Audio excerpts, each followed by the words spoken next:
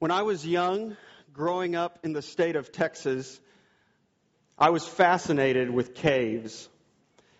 And in the town where I lived, there was one that was a decent-sized cave that you could take tours of. In fact, my older sister worked there for a while as a guide. So needless to say, I went on this tour a number of times, and I always enjoyed the moment when deep in the cave, the guide would give the order for the lights to go off. After a few moments in the disorienting blackness, he would tell us to wave our hand in front of our face, but we saw nothing. The guide pointed out to us that if we were in a darkened room in our house, it is likely that after a few moments our eyes would begin to adjust as they eventually picked up faint traces of light. But he insisted that no matter how long we tried and how long we stayed in this cave, our eyes would never adjust because it was void of light. As he spoke, many would begin to laugh nervously, and you would even begin to feel a little bit dizzy as you tried to get your bearings, and a little bit of anxiety would begin to set in. The idea of being trapped in total darkness was terrifying. There was something very profound about that experience for me. It reminded me of how Genesis chapter 1 describes the universe prior to the creating command of God which brought light. And on a deeper, much more sobering level, that experience in the cave drove home to my heart the reality of the default darkness of the fallen human heart, enslaved to sin and under the power of the evil one. What is even scarier about the blinded heart is that it is not in a state of appropriate terror at the seriousness of its condition, but instead it tells itself that it is quite all right. And it will continue that way unless something drastic happens, something miraculous. Our passage today is 2 Corinthians chapter 4, verse 1 through 6. 2 Corinthians chapter 4, verse 1 through 6. In this passage, we see this reality of the human heart explained, the cure set forth, and the implications on ministry described. You can turn in your Bibles and find it in the New Testament between the book of 1 Corinthians and the book of Galatians. If you don't have a Bible with you today, then you can find it in the bulletin and up on the projector screen. 2 Corinthians 4, 1 through 6. Therefore, having this ministry by the mercy of God, we do not lose heart. But we have renounced disgraceful, underhanded ways. We refuse to practice cunning or to tamper with God's word. But by the open statement of the truth, we would commend ourselves to everyone's conscience in the sight of God. And even if our gospel is veiled, it is veiled to those who are perishing. In their case, the God of this world has blinded the minds of the unbelievers to keep them from seeing the light of the gospel of the glory of Christ, who is the image of God. For what we proclaim is not ourselves, but Jesus Christ is Lord, with ourselves as your servants for Jesus' sake. For God, who said, "Let light shine out of darkness," has shone in our hearts to give us the light of the knowledge of the glory of God in the face of Jesus Christ. This is perhaps my favorite passage in the Bible. I'm sure that my wife is considering that to be a true statement, as I often quote this passage and I find many applications for it. But today, because of time, I will limit myself to 3 regarding our text. The first point today, the first question I want to ask, is, what is this veil or blindness? What is this veil or blindness? The second point is, how is the veil removed? How is the veil removed? And then thirdly, what happens as a result of this veil being removed? So our first point, what is this veil or blindness? Our eyes require light to see. If you cover them, you are unable to behold reality. You are unable to behold dangers. But even more tragically, you are unable to view beauty. If you are blind, people may try and explain something that is gorgeous, beautiful, marvelous, or glorious to you. But if you have no point of reference, you will be unable to comprehend the picture that is in view. Because you are blind, because there is a veil. This reference to the veil in our passage comes from an Old Testament picture that Paul uses in chapter 3. When Moses went into the presence of God's glory, when the law was given at Sinai, his face would literally shine with the glory he had beheld. But this glory was hidden from men by a veil that Moses wore. Paul uses this picture to speak of a veil that was laying over the hearts of the Israelite people that kept them from seeing in the Scriptures, in the law of God, the glory that had been revealed. That same picture is carried to chapter 4. Paul is speaking of those that have not received the gospel as having a veil imposed by Satan over the eyes of their minds to keep them from seeing the light of the gospel of the glory of Christ, who is the image of God. This veil, this spiritual blindness, a darkness that we have as a result of our fallen nature, keeps us from seeing the radiant glory of the holiness of God, the perfection of His character, the depth of His love, and the totality of His justice displayed in Christ, crucified and raised. 1 John, the book of 1 John, tells us that God is love. Yet in Exodus 34, we see that God will by no means clear the guilty, because He is also just. How then will His glory, His holiness, and His perfection remain if He is to forgive sin? How is He to exercise that love and mercy towards sinners who deserve judgment? The answer is His glory displayed in Christ. For God made Him, that is Christ, who knew no sin, to be sin for us, so that in Him we might become the righteousness of God. 2 Corinthians 5:21. Christ lived the perfect life that we all failed to live. And then on the cross, He carried our sins. He carried the just wrath of the Father out of love for His church. What was happening there at the cross? Glory was happening there.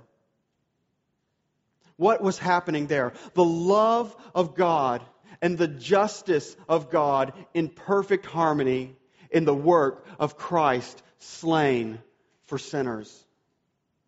The cross is God's splendid mercy and brilliant holiness on display. Is that not beautiful? As we sit here today knowing that we have sin in our hearts, is that not glorious? Or is there a veil over your eyes which is keeping you from seeing that? This is what spiritual blindness keeps us from seeing. This is what the veil hides from our eyes, the gospel. And we perish because of it. People all around us are heading for eternal destruction because the God of this world has blinded their minds to keep them from seeing God's glory in the gospel. So how is this veil removed? That's our second point. How is this veil removed? Can a blind person make themselves see? What if I help? Is it possible for me to reason the blindness away from someone? No. The reality is that I could stand up here all day long and expound upon the manifest glories of God in Christ. And if you are blind, if the veil remains, you will leave here unaffected. The state of darkness or blindness that we have by nature is not something that can be educated away. It is profound, it is real, and it keeps people from seeing with their heart the most beautiful and wonderful thing in the universe. As I said at the beginning, the only answer for a spiritually blind person is a miracle. According to Paul, the only hope that we have is the God who said, "Let light shine out of darkness." This reference is to Genesis chapter 1, where we see the earth dark and void, dead, no life, no primordial ooze, no single-cell organism, complete darkness. But then something happens. God speaks. And what does He say? He says, "Let there be light." And instantly there was light. Our passage today tells us that God made light shine out of darkness. Darkness is the absolute absence of light. Yet God did not only shine light into darkness, but it said that He made light shine out of it. The example is given so that it might be clear to us that the only hope for our blindness is God speaking light and life within. And how does God speak this creating word today?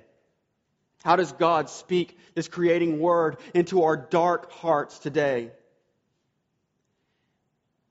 It is by His Spirit, through the message of the gospel, through the Bible, the very Word of God.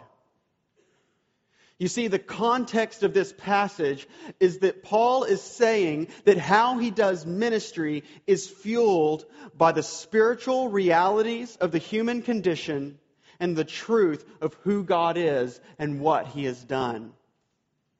Paul's ministry and the way he did it was fueled by the spiritual realities of the human condition and the truth of who God is and what He has done. We see in verse 5 that Paul clarifies his point with reminding us that he did not preach his own opinions, his own ideas, but what he preached was Jesus Christ as Lord, and then he simply presented himself as a servant to his hearers. Not for their sake, but for the sake of Him who alone is worthy.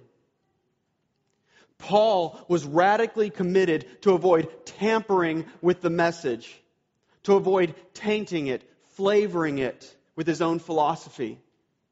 He knew that the Word did not need any help from him, because he knew that the only way the veil would be removed from his listeners, that the only way the darkness could be lifted, was if the Creator God who spoke light out of darkness spoke into their hearts and minds.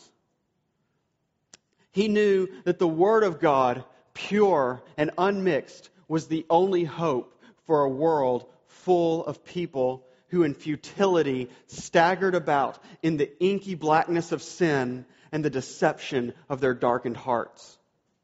Listen, this is important for us. Despite the frightening truth of our blinded minds, Paul did not lose heart in ministry. because his confidence was in the Creator God who made everything out of nothing. His confidence was in the power of the Word of God to create life out of nothing. His confidence was in the glorious God who speaks and brings light out of darkness. The God who reigns with complete sovereignty and accomplishes all of His plans. Unbelieving friend here today, listen now to the life-giving Word of God. Why will you die in darkness? Why will you not turn and look to the glory of Christ crucified on your behalf? Today, if you hear His voice through the Word, do not harden your heart. Turn to Christ, repent, and believe that in Christ justice has been met and mercy has been poured out on your behalf. That's my prayer for you today, that the veil would be removed. Our third point, what happens as a result of the veil being removed? What then happens as the darkness is lifted? Imagine if you were born blind for a second. You had never seen a thing. You have people all around you that are constantly excited about what they saw in their travels or in the latest big budget movie. You try to be excited with them, but deep down you know that you have no point of reference for what they are talking about. Then one day you are taken on a trip with your family to the Alps in Switzerland. All during this trip, they are gushing about the beauty of their surroundings, describing the majesty of creation. And then suddenly, one day, something miraculous happens. As you are standing, breathing in the fresh mountain air, light invades your senses. Before your eyes is this awesome sight. Snow-capped peaks and green valleys sprawled before you. Put yourself right there. What would your response be? Just imagine that for a moment. You see, going from darkness to light is as drastic a shift as it sounds. It is a drastic shift that always brings about real results. So what happens when the veil is removed and I gaze upon the glory of Christ in the gospel? What happens? What fundamental shift occurs? It is for this point that I would like for us to examine a few subpoints. What happens when we, with unveiled face, behold the glory of God in Christ? So number one, the first thing, beholding the glory of God in Christ makes us aware of our sin and depravity. The first thing that happens when the veil is removed is that our self-righteous delusions are exposed. Sadly, many so-called Christians cannot identify with the Apostle Paul when he declares, "O wretched man that I am, who will deliver me from this body of death?" In Isaiah, in the Old Testament, in chapter 6, we get a picture of the effect that beholding the glory of God has in revealing our sin. In that passage, the prophet Isaiah has this amazing throne room experience where he gets to see God's glory. Upon getting a glimpse of the holiness and the brilliance of the holiness of God, Isaiah cries out, "Woe is me, for I am lost." Isaiah did not need a seminary lecture on depravity, on original sin, to become devastatingly aware of his sinfulness. He only needed to get a glimpse of the glory of God. Those that have had their eyes opened have beheld the glory, the absolute holiness and purity of God. And it is this beholding that lays bare our sin. And number 2, beholding the glory of God in Christ causes us to see the magnitude of God's mercy in Christ to satisfy His just wrath towards us. The same aspect of having our eyes opened that causes us to see our sinfulness causes us to begin to comprehend the magnitude of God's mercy. I say begin because now we see through a glass darkly, dimly, and only in eternity, when we behold perfectly God's glory, will we understand the incomprehensible magnitude of what God accomplished in the cross. As we are made to sense the majesty and holiness of God and to behold it in all of Scripture, we come full circle to the cross. This is where we behold the gospel of the glory of Christ, as we saw earlier. We see at this time the graciousness of our calling, which was to the praise of His, that is God's glorious grace, Ephesians 1:6. In seeing this, we avoid presuming upon God's grace, but we learn to live in humble amazement of God's mercy toward us. And third, beholding the glory of God in Christ is a means of our sanctification. As I said, there is a fundamental shift that occurs and manifests itself when we have the veil removed.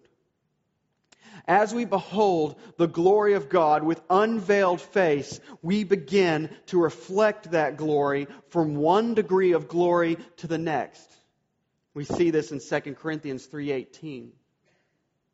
This is what the Bible refers to. This process is what the Bible refers to as sanctification. This process of becoming more like Christ that continues our entire life. It is by beholding the glory of God in the gospel, by beholding the gospel of the glory of Christ, that sanctification is realized. That sanctification comes to pass in our lives without descending into the Christ belittling swamp of legalism and dead works. This is where we find joyful endurance in sanctification until that day when our sanctification turns to glorification. They are both part of the one process, sanctification and glorification, of becoming more like God, who alone is glorious in holiness. The height of our glorification will be when we see Christ face to face. For we know that when He appears, we shall be like Him, because we shall see Him as He is. 1 John 3:2. This becoming like Christ starts now as we reflect what we behold in the gospel. And it will be complete when we behold Christ fully in the last day. We are being sanctified by degrees as we gaze with unveiled face at the glory of God. The next effect of beholding the glory of God in Christ is also part of our sanctification. This process of becoming like Christ would be joyless and hopeless were it not for the truth that beholding the glory of God in Christ makes us see Christ as more beautiful and valuable than anything in this life. This real effect of beholding the glory of God in the gospel is what separates gospel obedience from legalism. This is perhaps one of the greatest evidences of being born again, and it is what sets us apart from the world. This one gets to our hearts and crowds out the idols that rob God of the glory that belongs to Him alone. This is one of the marks of a true believer. In spite of our struggles and our battle with sin, we press on because we know, not with our minds, but with our entire being, that there is nothing more valuable than knowing Christ. Those that have beheld the glory of God in Christ do not recoil when they hear hard truths from God's Word, or are called to leave comfort for the sake of the gospel. If they have beheld Christ as more beautiful than anything, then they desire for Him to be on the throne of their hearts. When their awakened ears hear the gospel preached in a way that places God and His glory at the center, they do not shrink back from that, but they rejoice. These are the ones that uphold Scripture, even if it calls them to a life of suffering, because their treasure is God Himself. How few I have met who have experienced this. It is a silent gravity within that pulls you to Christ again and again and again as your only source of all joy. This is what Jonathan Edwards, a great early American preacher, experienced when he was saved. And he puts it well. I'm going to read this slowly. It's full of so much information, but I think it's good for us to hear this today. He testifies, "I began to have a new kind of apprehension and ideas of Christ and of the work of redemption and the glorious way of salvation by Him. I had an inward, sweet sense of these things. My mind was greatly engaged, reading and meditating on Christ and the beauty and excellency of His person and the lovely way of salvation of free grace in Him." And Edwards goes on to say that he had a real sense of the excellency of God and Jesus Christ, and of the work of redemption and the ways and works of God revealed in the gospel. There is a divine and surpassing glory in these things, an excellency that is of a vastly higher kind and more sublime nature than in any other things. A glory greatly distinguishing them from all that is earthly and temporal. He that is spiritually enlightened truly apprehends it and sees it, or has a sense of it. He that is spiritually enlightened does not merely rationally believe that God is glorious, but he has a sense of the gloriousness of God in his heart. There is not only a rational belief that God is holy, but there is a sense of the loveliness of God's holiness. There is not only speculative judging that God is gracious, but a sense of how amiable God is upon that account, or a sense of the beauty of this divine attribute. Those that have had their eyes open to behold the glory of God in Christ have been captivated by His beauty and by His splendor. And that leads to the fifth and final subpoint. Beholding the glory of God in Christ makes us long for heaven. Finally, I want to point us to the fact that those that have beheld the glory of God in Christ long to behold it more fully, namely face to face. Those that are beholding the glory of Christ feel less and less attached to their life here and more focused on things that are eternal.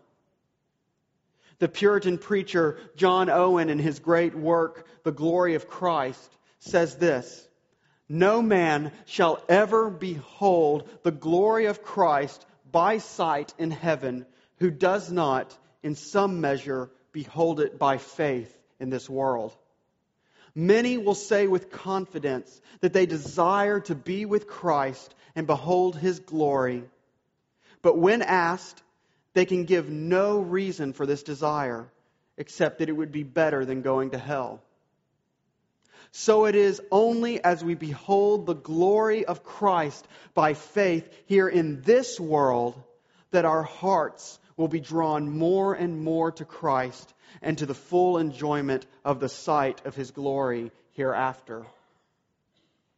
If seeing and being with Christ is not our ultimate desire, then we should tremble and ponder if we have ever had our eyes enlightened. Is what we think we have seen really that beautiful, priceless pearl, which is the glory of God displayed at the cross? Is that being manifest in our lives as our greatest treasure?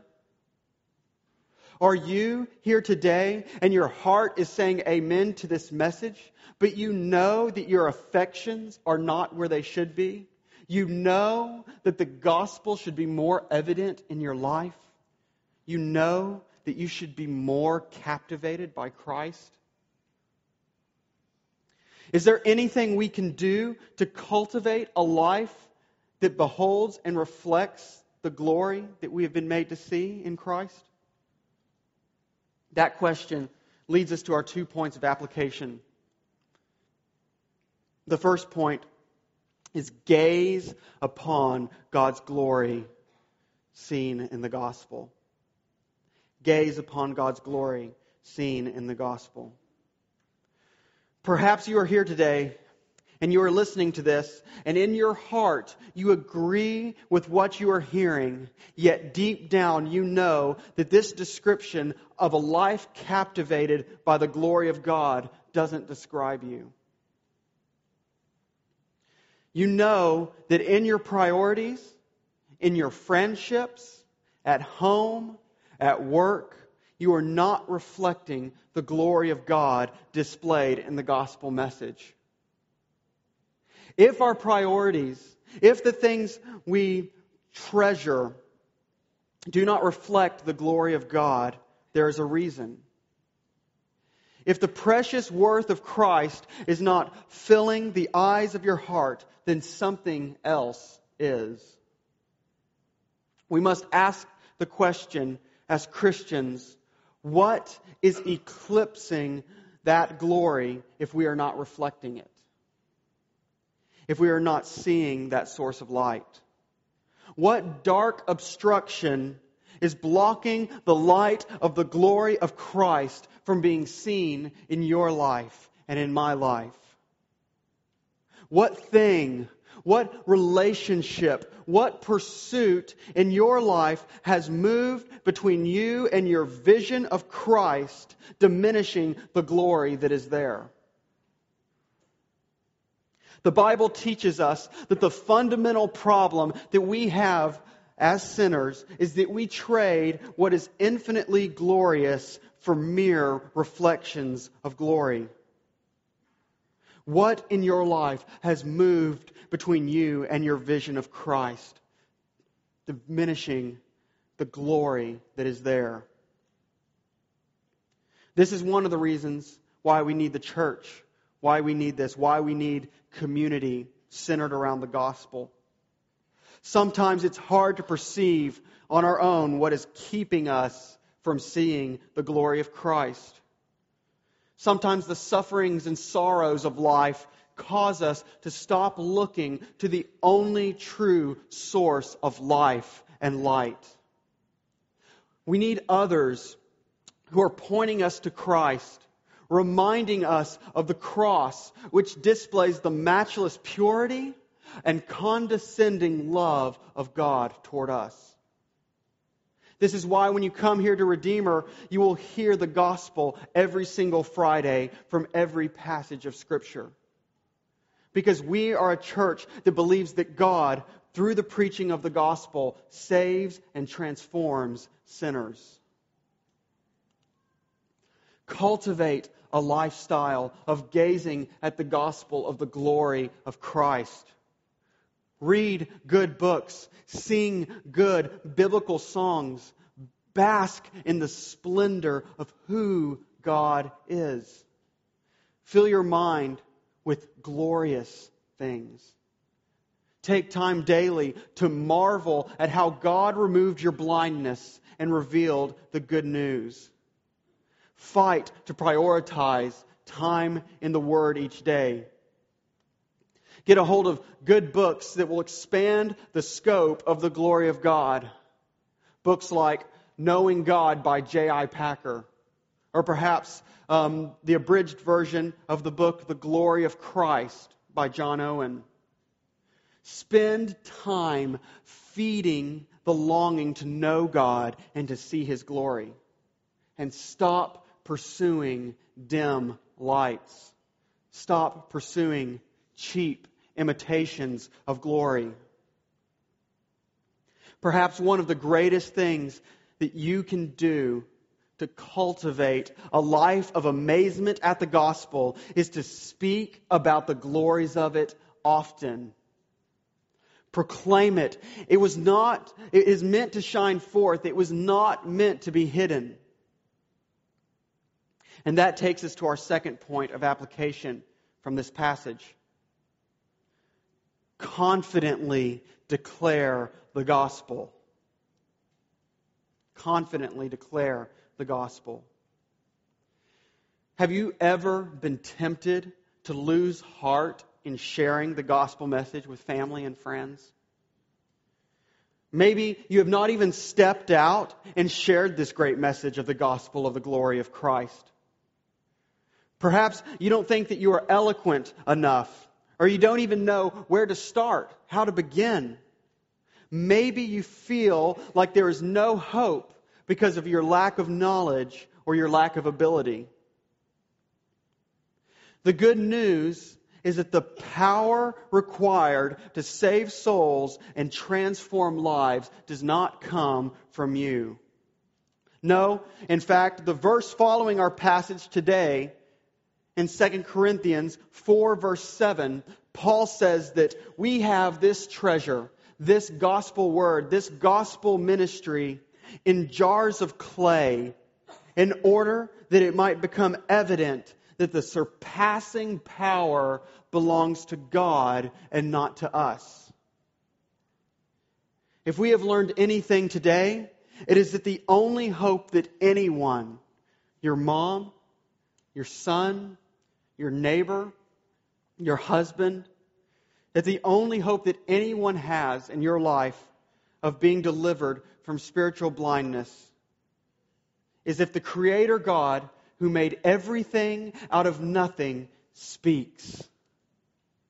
We have learned that ultimately in this world there is deadness and there is darkness, and there is only one answer for that: the Word of God. Not spoken eloquently, not delivered perfectly at times, but proclaimed faithfully and with purity and with unwavering confidence in its power alone to create life and light out of void and darkness. Throughout my time as a Christian, I have been encouraged greatly to meditate on these things, to meditate upon the glory of God in Christ, in the face of Christ. Thinking on this reality found in Scripture causes a joy to rise in me like nothing else does. I am poor. I am needy. I am full of sin and self, but I have seen something that is worth everything. And I have not seen it in my own wisdom or my own intelligence, but because God, according to His glorious mercy in Christ, looked into the inky blackness of my heart and said, "Let there be light."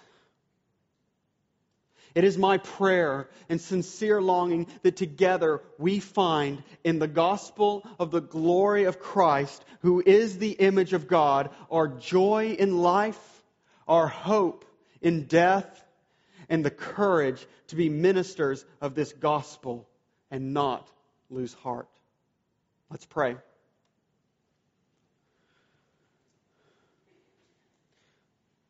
Father, the surpassing power to save those under the veil of sin and to transform darkened hearts does not rest in us, but in you, in your powerful, creating word.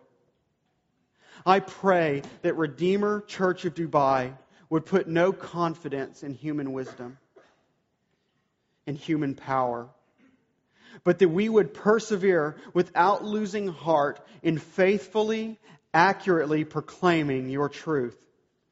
That we would rest in knowing that the hope of the UAE, the hope of our friends, the hope of our families is the God who causes light to shine out of darkness. I pray that we would live a lifestyle of beholding your glory, and that together we would reflect that glory into the darkness around us. For your glory, in Christ's name, amen.